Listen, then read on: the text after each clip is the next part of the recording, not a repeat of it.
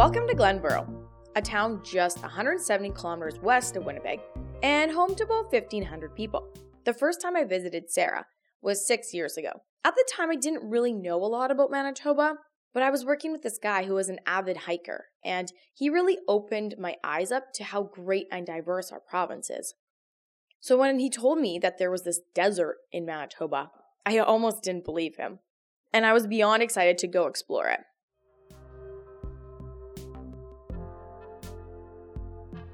I wasn't disappointed. Actually, each time I visit the area, I'm in awe of its beauty and its environmental contrast. One of the other really cool things I love about this park is that we're made up of a bunch of different biomes, like different ecosystems. We have mixed grass prairies, we have remnant boreal forests, we have upland deciduous forests, like they're combined together. We have wetlands, we've got rivers, we've got lakes, right, all within here, and then we have like the sand dunes. So you have all these mixtures of different unique habitats and ecosystems, and so you get an abundance of different wildlife, as well as, plants in this ecosystem that you wouldn't, necessarily see elsewhere in Manitoba, because they kind of like interconnect and it's really unique. So that's why we have like certain species here that you're not going to see anywhere else in the province. And like the sand dunes, that's what's a really unique thing. It's just sand dune is what we call it. A sand dune, okay. Because I remember too being up by the, what's that one trail by Devil's Punch Bowl? You go this way for Devil's Punch Bowl, the other way for that like... to the Oasis? Yeah. And you can look on that little thing, and like one way you're looking for sand dunes, and then the next way it's like completely forested, and then another way there's a completely different ecosystem, and like all in like one little 360. Yeah, that's what I do. You're thinking about the Overlook. Yeah, I think so. Yeah, that's what every time I do, it's so funny you say that. Every time I do the Overlook with school groups or public groups or hikes, guided hikes, I stop up there. And that's exactly what I do, because you're standing in what was once sand dunes. So that's the cool thing. I get them to like mentally peel back the layers and like just picture, take the trees out, take the shrubs out, take the grasses out. Yeah. What was here? What can you imagine? Because you can see the dunes still underneath.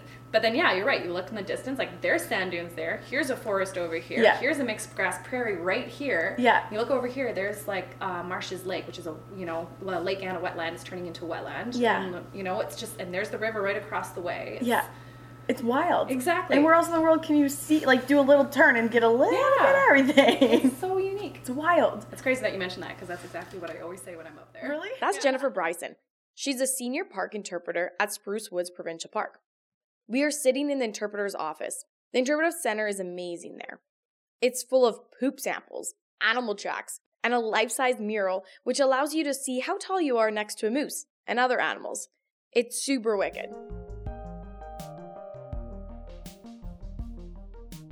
This is a story about an unlikely pair.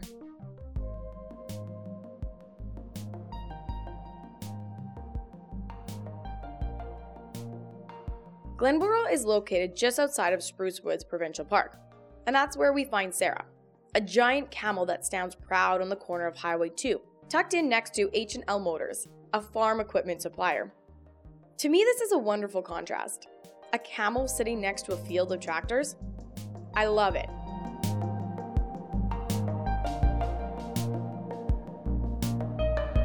I'm Megan Kirtensen, and you're listening to Manitoba Landmarks.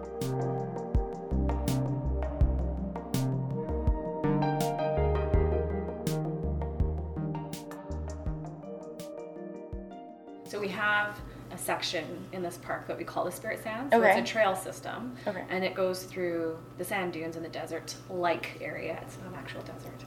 But that area we call the Spirit Sands because it's named after the Great Spirit, who is known as Kichi Manitou, and to the local Indigenous peoples here. And so it has a lot of historical and cultural significance, and that's why it got the name the Spirit Sands, is because of the significance to the local Indigenous peoples of that area, to the Great Spirit. And that's where it got its moniker from. Jennifer said the area is home to the Ojibwe and Dakota people. Depending on who you talk to, and I spoke with the local historian with the Swan Lake First Nation. He was saying sand has a lot of different significance, like the slipping through time movement, the movement of sand, and that's where the Great Spirit resides. So during the times where the healers in the area, if they needed to gather medicine, they would travel to the Spirit Sands. and that's where they would gather medicines, and like no war was ever had within the Spirit Sand, so it was like a very spiritual place to them. So, Okay. I mean, if you think about it, like if you came back here, you know, hundreds of years ago, and you came across this out of nowhere sands just, you know, for kilometers, that would be, I think, quite a big unique shock, right? And you're just, this is amazing landscape, right? And it's gotta be special. As you drive along Highway 5, you start to see our prairie landscape change. The Assiniboine River winds through the park. And as you drive, notice when the mud and soil starts to turn into soft, white sand. It just fanned out, and like it's just such soft, it's gorgeous sand, I know, right? It's like it's beautiful sand out here. So, but yeah, it's the soft sand, and it's fanned out. Like that's why it covered such a large, you know, amount of landscape, because you know, it's not like the heavier rocks, right? Those settle and don't travel as far. So, and the wind, because and then when it drained, and then you know, the rebound, and then it drained rapidly, and then it's exposed, and then and then the winds whip it up. We have like strong prairie winds, right? And those whip it up, and those made the sand dunes. If you ever go onto Google Earth, it is the coolest thing to go onto Google Earth. Yeah, because you can pull up all of the different like views, and you can actually see the wind. Like it looks like waves. Really? Like the remaining sand dunes look like waves because you can see where the wind is. It's really cool. That's so cool. Okay, and we have a new punch bowl on there too that you can see. A new punch bowl? Yeah, we have a new punch bowl that's formed. Okay. And you can actually see the punch bowl. Like I'll show you after. It's okay. Really cool. Okay, I'm super excited. I love maps. No, I'm a giant nerd. Yeah, so. no, totally get it. Me too.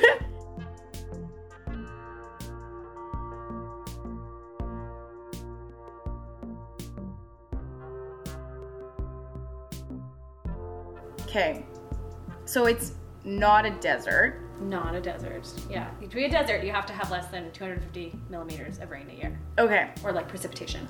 Okay. And obviously Manitoba, we get well over 500. So it doesn't actually qualify as a desert. We like to, you know, people like to call it desert-like. Okay. You know, quotations around it. Desert-like, just because it looks like, you know, one. Right. But if you actually go out there, there's shrubs, there's plants, there's all sorts of different vegetation that's growing in this on the sand dunes. So it's not an actual desert. And the sand dunes move, but they're becoming stabilized. So that's one thing too, is a desert. You have these moving sand dunes that will shift with the wind. Okay. But when they become stabilized, they stop moving. Okay. And that happens with vegetation, and then basically they become stabilized, and then you'll notice the vegetation will take over completely, and now you have like a grassy hill. So all of this that you see in the park was once sand dunes. Right, I read that. It was like quite a bit larger, and now it's grown huge. In. Yeah, like there's only about, what is it, like 2 to 3 square kilometers left of like open sand dunes. Okay. And before how long? And it's shrinking. There's like, what was it, like 6,500? Yeah, 6,500 kilometers squared. Wow. Yeah. And that's how much is remaining. Is that agriculture, or is that just our climate that's taking that away? So how it actually got here was, I always ask my students, like when I have kids out, how did they get here? And they're like, aliens, dump trucks. No, those are cute. I like the ideas. But how it actually happened was through glaciation. So we had a large glacier covering all of, you know, North America pretty much. And when it started to melt, we had these big glacial rivers that were carrying melting ice water. And this one that we had carried melting waters all the way from like what is now BC, and come across the prairies. And it carried like sand, sediment, rocks. And with the melt, you know, Lake Agassiz started to form, right? Lake Agassiz was right where we're standing in this area. Right. So this river would carry all the sand and sediment. When it hit the lake, it would slow down, and what would happen is it would start to deposit all of the sand and silt, and just released it. And it basically created this large fan shape, because this river would come in, hit the lake, and then it would slowly deposit and deposit. Okay. Like a big fan. Yeah. So then Lake Agassiz eventually drained, right? And so what was exposed was all of the sand at the bottom of the lake. Okay. And then the winds whipped it up and made them into big sand dunes. Okay. So that's where the sand originated from. That's where you get it from, is through the process of glaciation and melting of the glaciers. So. One of the cool things about Spruce Woods is the diversity of plants and animals. I mean, they have snakes. They also have reptiles that shoot their tails off when trying to escape their prey. How awesome is nature? The snake and what is the skink that shoots its tail off? Is that what it does? Shoots its tail like a dart? No. It's a northern prairie skink, and they drop it. Okay. Yeah. So those little guys are Manitoba's only lizard. Okay. And they're only found here. Okay. And they have like a little population here. Mm-hmm. And they have to like be able to live here because they hibernate and they have to burrow down beneath the sand. And they have to have like that loose sandy soil in order to actually burrow deep enough. Right. Same thing with the hognose snake. Mm-hmm. So both of them are unique and found here. So both species at risk. Okay. And both because they have that kind of like, you know, when you have like a smaller habitat, you tend to be more at risk, right? Right. So it's the unique habitat. We try and make sure that this habitat is protected, which is also one of the purposes of having provincial parks. Right. So this is unique protected land as well for those species so that they can flourish and survive. So yeah, so the northern prairie skink, cute little guy. They're like bright blue when they're babies. Oh, really? Yeah, That's little cute. juveniles, and then they grow up and they're about 8 inches and they can drop their tail and Yeah. it'll wiggle for like up to 20 minutes. Really? Yeah. Okay, because that's like a distraction technique, right? I remember learning that like probably 8 years ago in here. I was like, what? There's a lizard that drops its tail and then it grows back? With, we have Dr. Pamela Rutherford, who's Okay. like a skink expert. I call her a skinkologist. It's my invented word. But she's a wildlife biologist and she studies skinks. And they can drop portions of their tail, she told me, which I think is like fascinating. Yeah. And it wiggles around for like about 20 minutes and then like the skink runs away and hides, and then they'll regrow a tail, and it takes about a year to regrow, but it's never like the nice pointy tail. It's like a little stubby or not as pretty, I guess, in the skink world. But yeah, they can actually regenerate their tail. That's so neat. Yeah, I've gone on a hike and like just come across a tail wiggling on the path. Really? It's been really cool. That's really neat. And do you see them a lot out here then? No, they're elusive. Okay. They're very hard to see. Like skinks and hognose snakes, like western hognose, which is the other one, they're both pretty hard to find. Okay. Yeah, unless you know where to look. Right. We do a skink safari every year, and we take people out to like a certain location that we know of. Right. And we have boards down, and they like to hide underneath the boards during the day in the heat of the sun, and so we can flip the boards and you can find them. Yeah. So we know kind of like where you can, but I mean, it's like if you come out here and you're just expecting to go on a hike and see them, you probably won't unless you actually know where to look. Right. And is it one of those things where you guys are kind of like protecting them from mass amounts of people as well? You know what I mean? Like, yeah, I mean, like, it's not like we're not too concerned because they are pretty elusive. So, I mean, if you do come across one, they're fine. Hognose snakes are the ones where I always try to encourage people because hognose snakes are really gentle. Like, they're people see them and they think they make a cool pet. So you do come across people that, you know, it's not common. Don't get me wrong or anything like that. But you know, it's always important to let people know like they have to live here and this is their habitat and they're not pets. Right. Because there are other hognoses that are. Oh, they are different species, like a subspecies. Okay. A different species of hognose that are pets. Really? Yeah, but not obviously our western hognose. Yeah, so. Because they burrow. Are they burrowing snakes too? Yeah, they burrow and they've got the little pig nose. Yeah. Hognose, which is where they get it from, and they burrow in the sand and then they surprise their prey and they catch Seriously? them. Yeah. Whoa, that's so they neat. eat. Toads is their favorite. Okay. And they have like rear-facing fangs. Okay. And they pierce the toads because toads will like puff up with air when they're frightened, and then they'll pierce them and then they deflate. And there's a theory going around. I talked to another guy who's a herpetologist, and hognose snakes have like a mild toxin that basically paralyzes like the toad when they eat it. Yeah. But there's a theory of, is it the hognose that actually has the toxin, or is it the fact that they're using the toad's toxin, which is on their skin, against them? So when they pierce it, it goes into them. Yeah. Oh. So I was like, well, that's interesting. I learned that this summer. That's so cool. Yeah. So. Yeah. Like, we have every single species of reptile is found in spruce woods. Really? Yeah, in Manitoba, I should say. Every species of reptile in Manitoba is found in spruce woods. You won't find that anywhere else in Manitoba. And how many are there? There's, we have, we've got 2 different species of turtles. So we've got the western painted turtle and we've got snapping turtles. We've got 5 different species of snakes. Oh, wow. Smooth greens, northern red bellies, western hognose, the garter snakes, the red-sided garter snake, and then the prairie garter snake. Wow. But yeah, so every single species is found here. That's cool. And then we've got a large reptile, amphibian population here as well. Okay. Variety. We actually got an Impara designation, which is an important area for reptiles and amphibians. Really? Yeah, a couple of years ago. So that was really neat. That's really cool. That's the importance that this park has. Right. So Protecting the amphibians and stuff like that. Yeah. Okay. Oh, you know what? I wanted to ask you about the cactus. Oh yeah, that's another unique species. Yeah. That's on here. So we have two different species. We've got the pincushion cactus, and we've got the prickly pear. Prickly pear you can kind of see in other locations too in the province. It's not like it's only in here. Right. But the pincushion cactus is unique in that it's found in this area, and it looks like little like balls, like pincushions. Yeah. And they have this like bright hot pink flower that blooms in June. Okay. And it's always like the prize for people who are, oh my goodness, what is the word I'm looking for?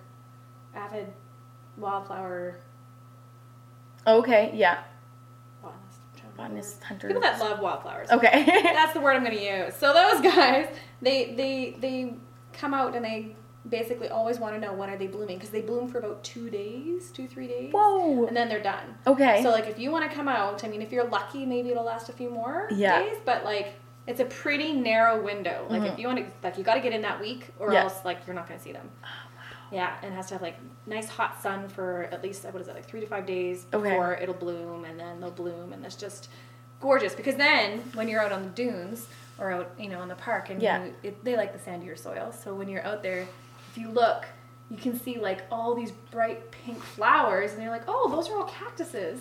Like, cacti there that you never could see because they blend in so well. Oh, okay, yeah. Like, you really, and that's the other reason too why we encourage people to stay on the trails. Yeah. You don't want to destroy any of the other vegetation that's like elsewhere, but like they blend in so well. But when it's the hot pink, it's like, well, there's like 500 flowers. Wow. There's like so many cacti. Yeah, it's really cool. That makes sense. So, because when I was here, I was like on search for a cactus, and then I was like, "There's none. Where are they?" And then, but that makes sense because they're so well hidden. Yeah, if you know where they are, like I know where they are now on the Spirit Sands. So if you come, I'll be like, just go down here. This is where they all are. Or like look to your left. They're right there. Right. Like there's certain little spots where they grow, and it's really neat to And so that's one of the advantages then if you're going to come to a park, participate in interpretive programming, right? Absolutely, yeah. There's so many hidden gems, like, and not even just like this park. Yes, absolutely. Come to this park and do all of my interpretive programs. Yeah, absolutely. But in any park, like go in there and like look up and join in on like a guided hikes. Like you're gonna get knowledge and information that you never would have had elsewise. Like going by yourself, it's unique and different, and you can learn so many things that you never would have thought of. It's not just a mindless hike. It's something you're engaged in it.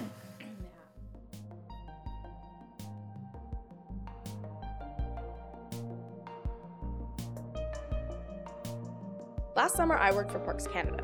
Though Parks has a slightly dark history, I've always seen it as one of Canada's most valuable and celebrated accomplishments. I mean, you are what you protect. And the fact that we as a country value our environment and want to preserve it is something that I think we should be proud of. I talked with Jennifer a lot about how special parks are and how people can get the most out of these special places. How many visitors do you guys usually get a year? Oh golly, tons.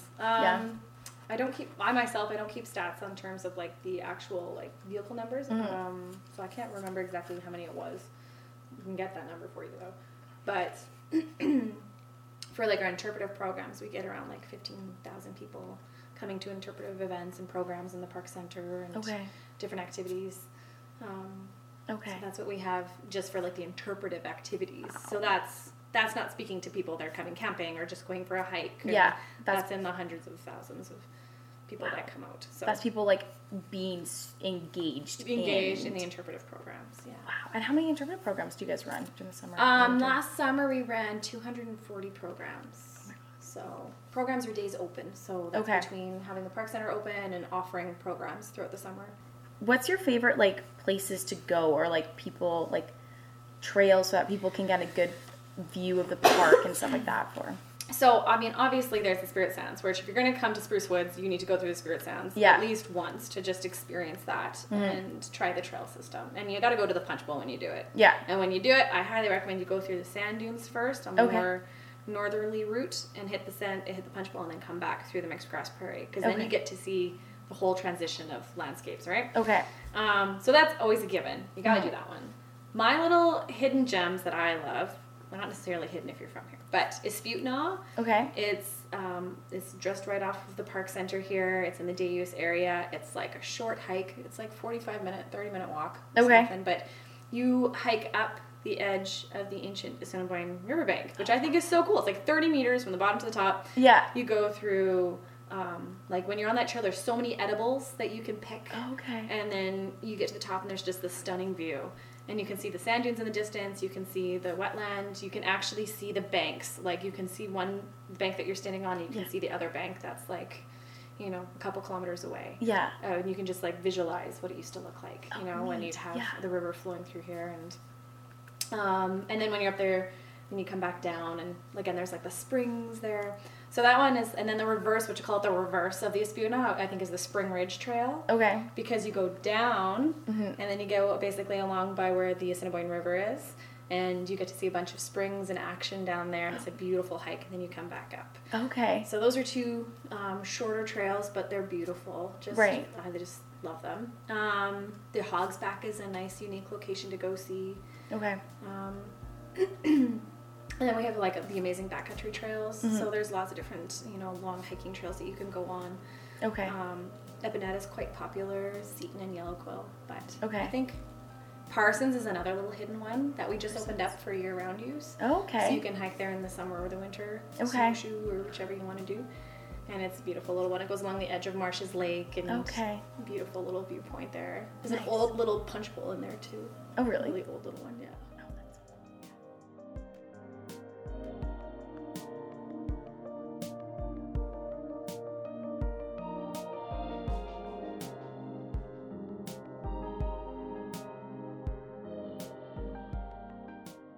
Thanks for listening to Manitoba Landmarks. I'd love to hear from you. Do you have an interesting story about one of the places featured here? Or have one that should be on our list? Then send us a message on social media or email manitobalandmarks@gmail.com.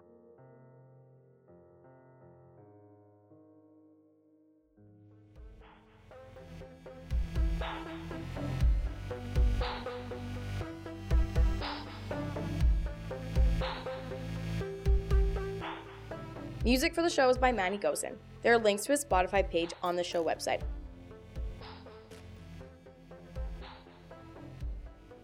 Until next time, keep exploring.